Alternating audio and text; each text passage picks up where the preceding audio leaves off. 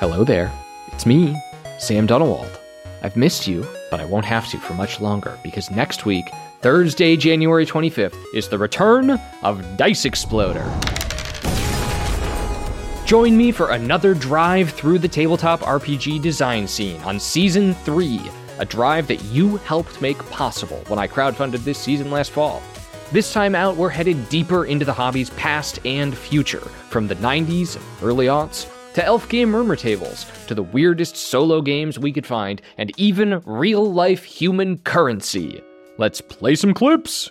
I'm going to be this feral warrior, tearing down my enemies with the powers of ancient demons, but also what's my attack bonus? Everyone can make another Dungeons & Dragons game, but not everyone can just make what you want to make.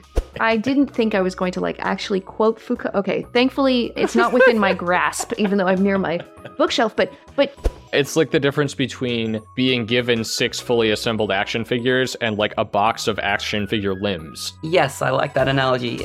It's a collaboration between the designer and the player of being like, okay, we're going to go into this strange world together and we're going to have a either good time, we're going to have a weird time, we're going to have a bad time, but we're going to have a fun bad time.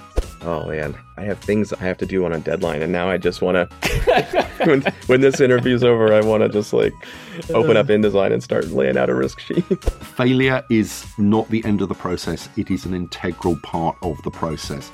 Take your failure, learn from it, keep the stuff that worked, try it again. This season, I'm also moving the Dice Exploder blog off Substack and onto its own site, diceexploder.com. You want my writing, newsletter, old podcast episodes? Want to advertise on the show? Head over there and check it out. It's Dice Exploder Season 3, returning next week, Thursday, January 25th, wherever you get your podcasts.